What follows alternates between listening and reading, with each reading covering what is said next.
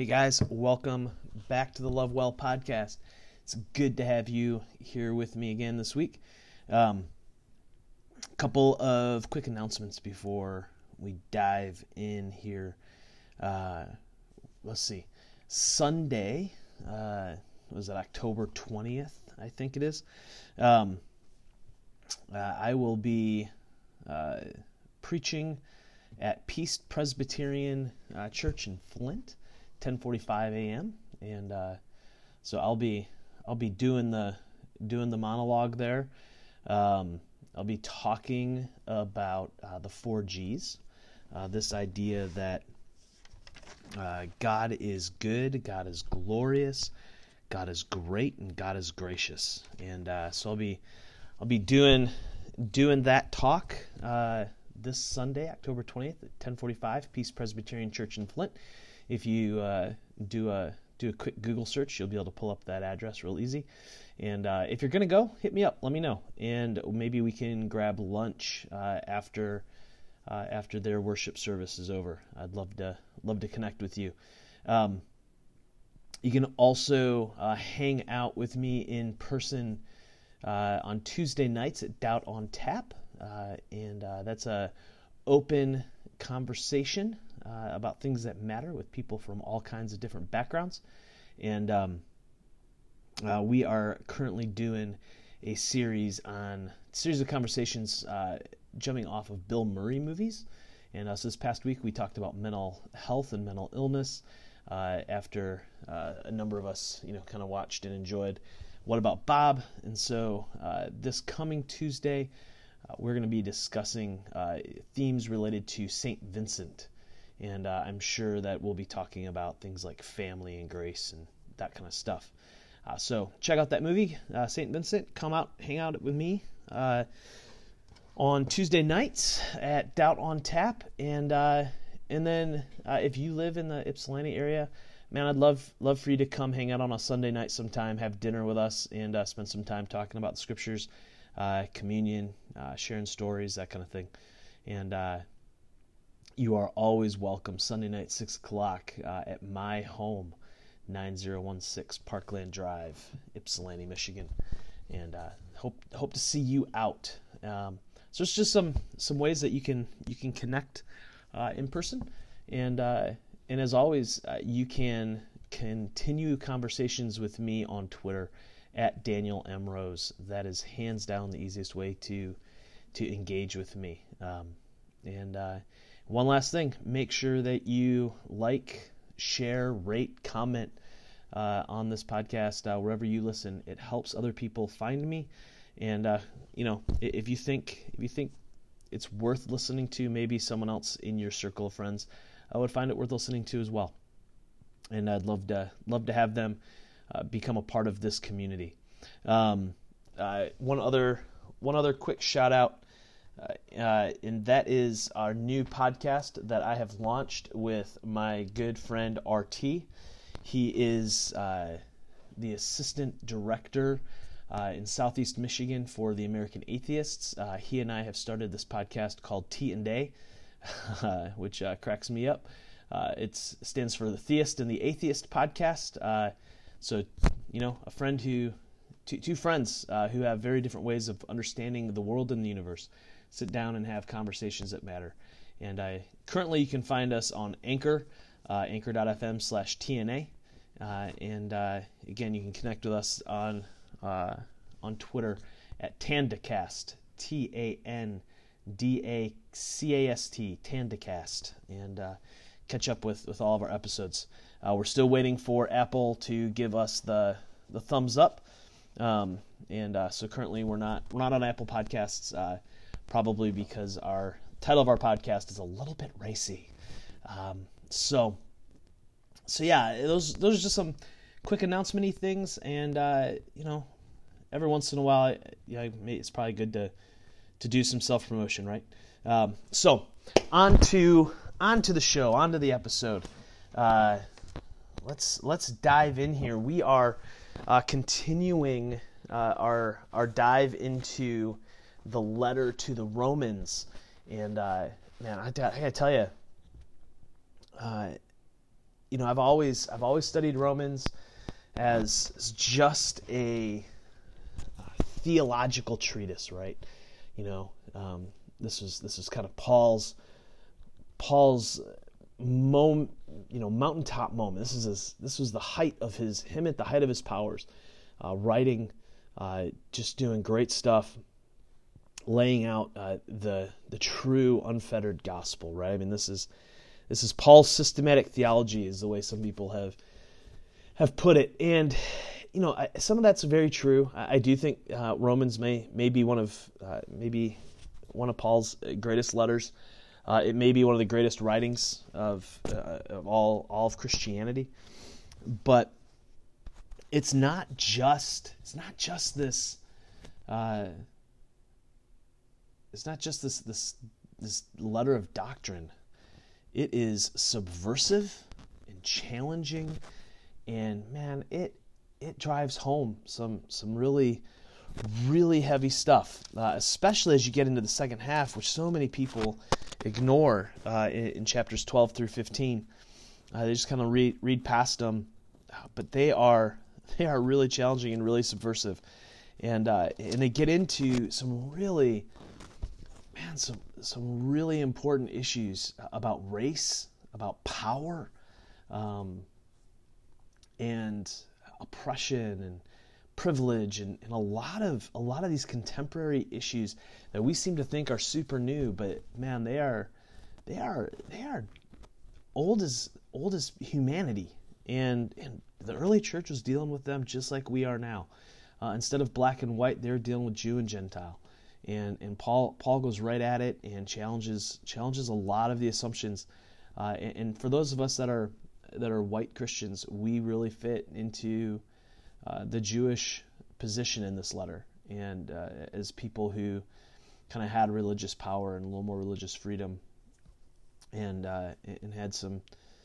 had a position, had just a different position, and so we need to hear what Paul's saying, and on Sunday nights, that's what we're doing. We're looking at the second half of this letter, and we're going backwards.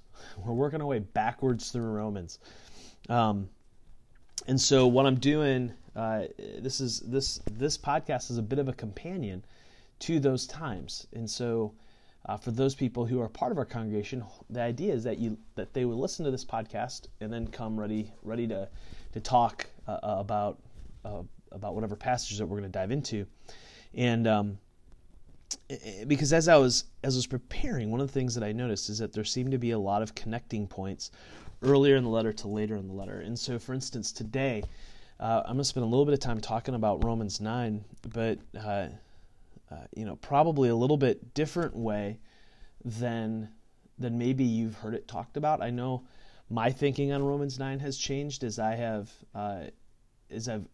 understood more deeply the unity of the letter, right? Of how the first half and the second half are really tied together, because what I saw as I began to lay these things out and began to really process through the letter as a whole, as opposed to, Romans 1 through 8, which was, it's the best stuff ever. Romans 9 through 11, nobody understands it. Romans 12 through 15, it's just boring. Let's just get on with it, right? And so what I'm finding, though, is that the first half, it all ties together. So like Sunday, we're going to be talking about Romans 13, 1 through 7, which Paul, in that part of the letter, Paul is talking about submitting to the governing authorities. Man, that's somewhat relevant, wouldn't you say? In a time as political as ours, here's Paul answering the question of what do we do? What do we do about living in an oppressive, power-hungry, abusive regime? Because that's what the Romans were living under. They were living under an empire that hated them. And so we get into Romans 13, 1 through 7, and Paul says, hey, this is how you handle it. But for us to really understand what's going on in Romans 13, I think we have to make the connection back to Romans chapter 9.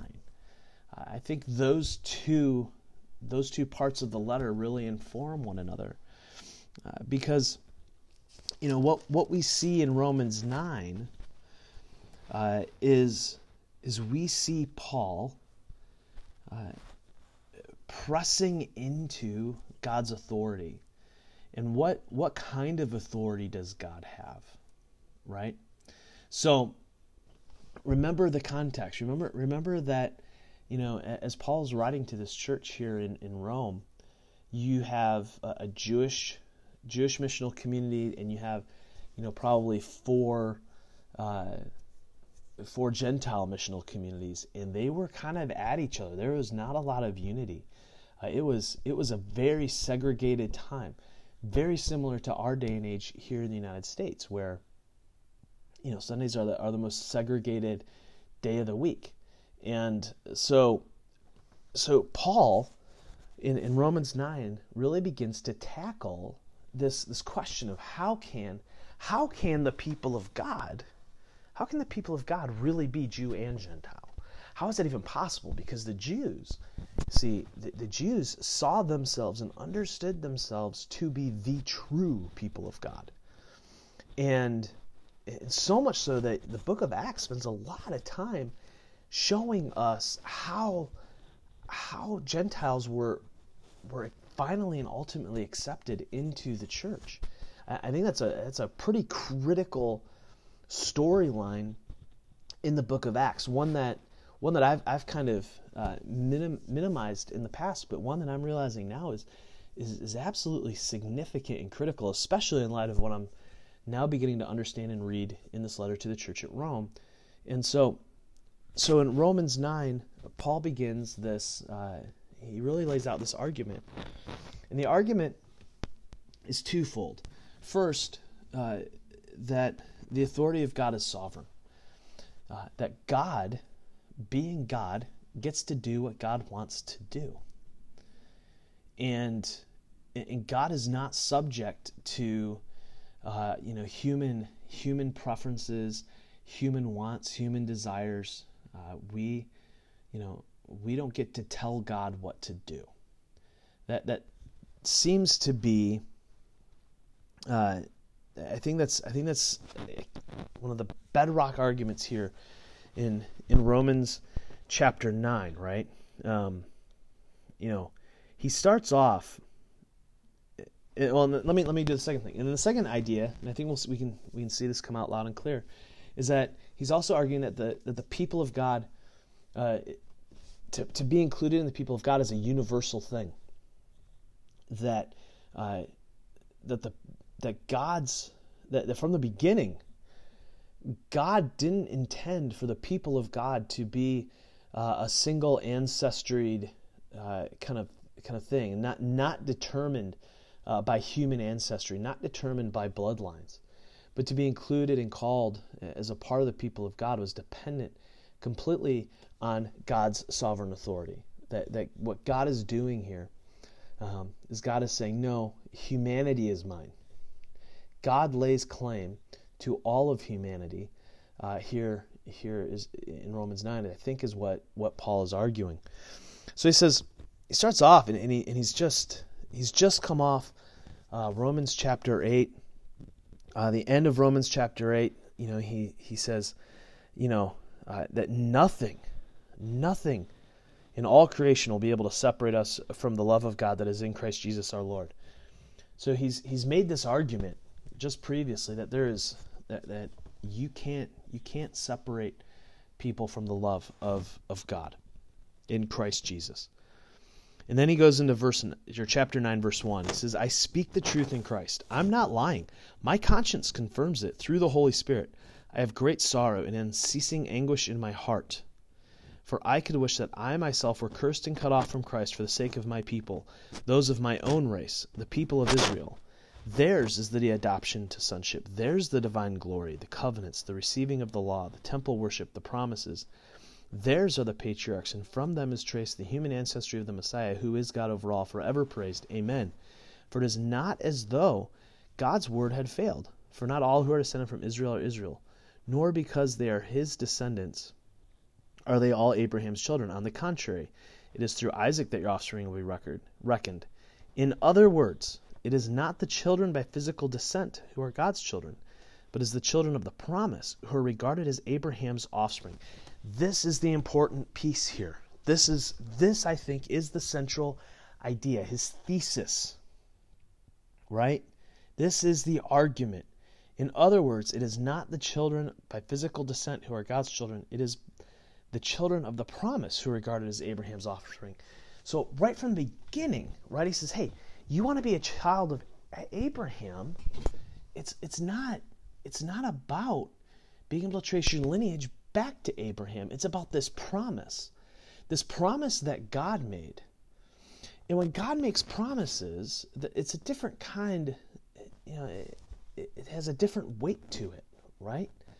It's thicker, for lack of a better way of putting it. God's promise carries the day. And so, this whole conversation here that Paul begins to lay out in chapter 9 and the following is rooted in God's promise. God's promise to make the nations a blessing, to bless the nations through Abraham, right? This is what we are seeing. And so, he goes on, he says, this is how the promise was stated: at the appointed time I'll return and Sarah will have a son. Not only that, but Rebekah's children were conceived at the same time by our father Isaac. So they were twins, right? Yet before the twins were born or had done anything good or bad, nor that God's purpose and election might stand, not by works but by him who calls, she was told the older will serve the younger, just as is written, Jacob I loved, Esau I hated. What then shall we say? Is God unjust? Not at all. For he says to Moses, I will have mercy on whom I have mercy, and I will have compassion on whom I have compassion. It does not therefore depend on human desire or effort, but on God's mercy. See, this is what is so critical to understanding, is that God is at work through his promise, and we don't get to control that. Now, too often, what I've heard these passages taught is in a defense of a pretty strict Calvinism, or a double predestination is what some people call it, right? And what double predestination teaches is that from eternity past to eternity future, God has decided who will go to hell and who will go to heaven. That's kind of the argument. It's way more nuanced. It's way more deep. And I know that 99.9% of you that are listening to this do not care to go too much further than just than that thumbnail sketch of it. If you want to go deeper, hit me up on Twitter at Daniel M. Rose. But I don't think it's teaching that. I think there might be something even more subversive going on here. And that is the universalization of Jesus' work. I think what we might be seeing here is Paul really defending the idea that the work of Christ on the cross was universal. That his mercy extends beyond any measure we could possibly come up with. That we could not possibly ever comprehend the depth of grace, the depth of mercy that was won and wrought on the cross. I think that's what that's really what it's arguing, right? It says, therefore, so verse 16, it does not therefore depend on human desire or effort, but on God's mercy. For Scripture says to Pharaoh, I raised you up for this very purpose, that I might display my power in you, that my name might be proclaimed in all the earth. Therefore, God has mercy in who he wants to have mercy, and hardens in who he wants to harden. Now, one of you will say, then why does God still blame us? For who is able to resist his will? But who are you, a human being, to talk back to God? Shall what is formed say to the one who formed it, why did you make me like this? Does not the potter have the right to make out of the same lump of clay some pottery for special purpose and some for common use? What if God, although choosing to show his wrath and make his power known, bore with great patience the objects of his wrath prepared for destruction? What if he did this to make the riches of his glory known to the objects of his mercy, whom he prepared in advance for glory, even us whom he called, not only from the Jews, but also from the Gentiles. What if, Paul says, what if he is extending mercy upon mercy upon mercy? What if he is showing great patience even to those objects, those things that should be prepared for destruction? What if he bears what if he's merciful to them? What if he bears great patience towards them? What if he even includes Gentiles? I mean, the scandal of all scandals, Paul says. What if the Gentiles are included? Those people who eat meat sacrificed to idols, those people who get drunk all the time, those people, drop those people in. What if God's mercy extends to them? And now he goes on in verse 25 and he starts quoting the prophets, right? He says, I will call them my people who are not my people. I will call her my loved one who is not my loved one. Don't overlook these. If you're someone who holds to this idea of double predestination, don't overlook what Paul's doing here. Paul's saying the people who you don't think are my people, they're mine. God is inclusive. He is laying out here a big, universal, grace-centered, mercy-oriented gospel. This is the song. Remember, the gospel was a victory song for the emperor, our king, King Jesus, is saying, my people, you, my people, you're all my people. He is inclusive. In the very place, it says in verse 26, where it was said to them, you are not my people. There they will be called children of the living God. It's everything. And it is an amazing thing. He's reversing this stuff, right? You know, the objects of wrath, man, you're my people. I said you were not my people. You know, you are my people. You weren't loved, now you are loved. This is what happens in the cross. And it's just, this is good news. The number of Israelites, verse 27, be like the sand by the sea. Only the remnant will be saved. For the Lord will carry out his sentence on earth with speed and finality. It is just as Isaiah said previously, unless the Lord Almighty had left us descendants, we would have become like Sodom and we would have been like Gomorrah. So what's he arguing here? Why is he quoting Isaiah? Well, because here's the thing. Israel had turned its back. It had turned their back. As a nation, as a people, they had turned their back on God. You know, you go back and read through the story of the people of God, and it's not a pretty one. They basically told God to go stick it. And God says, hey, you can say stick it, I still got you. That's what the remnant is. It's God still saying, run. That's fine. Run. I'm still here. I still love you. I will still embrace you. Verse 30, what then shall we say? That the Gentiles who did not pursue righteousness have obtained it? Righteousness that is by faith. But the people of Israel who pursued the laws, the way of righteousness, have not attained the goal? Why not? Because they pursued it not by faith as if it were by works. They stumbled over the stumbling stone. As it is written, see, I lay in Zion a stone that causes people to stumble, and a rock that makes them fall. And the one who believes in him will never be put to shame. I mean, think about the radical notion here of what he's talking about. He is saying that a righteousness that is not our own, a righteousness that comes from God, is what makes us righteous. And they're experiencing, and he's talking about this experience of the people of Israel, right? And he says, but the people of Israel who pursued the law as the way of righteousness have not attained their goal. What was their goal? Well, their goal was to make God happy. Their goal was to please God. And God kept telling them all the way through. You go back to the prophets. He says, I don't I don't want your sacrifices. I don't want these things. What I want is your faith. What I want is you to trust me.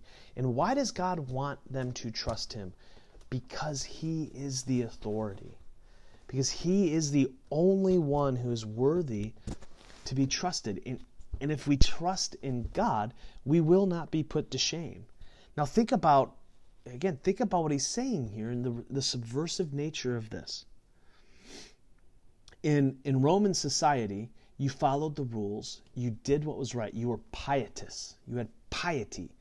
You did good things to build up honor, and then you would be honored by those around you because you were doing good. You were doing right by the emperor. What Paul is saying is, no, that's not how it works. Shame is not related to your piety. It is not related to your honor. It is related to God's honor. He alone is the one who can make sure that you will never be put to shame. And the way you do that is by trusting him. Simply trust him. So God in his grace includes all of humanity as his people, whom he will not shame. Amazing statement. And so then you fast forward here to Romans 13 and in verses 1 through 7, and Paul is now talking about the civil authorities, the governments under which the people of God now live. And how do they relate? How do they respond? What do they do? Well, come to my house on Sunday night, 6 o'clock. Have dinner with me, and we'll talk about that.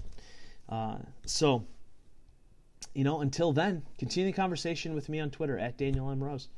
Again, please consider sharing, rating, and commenting on this podcast wherever you listen to podcasts.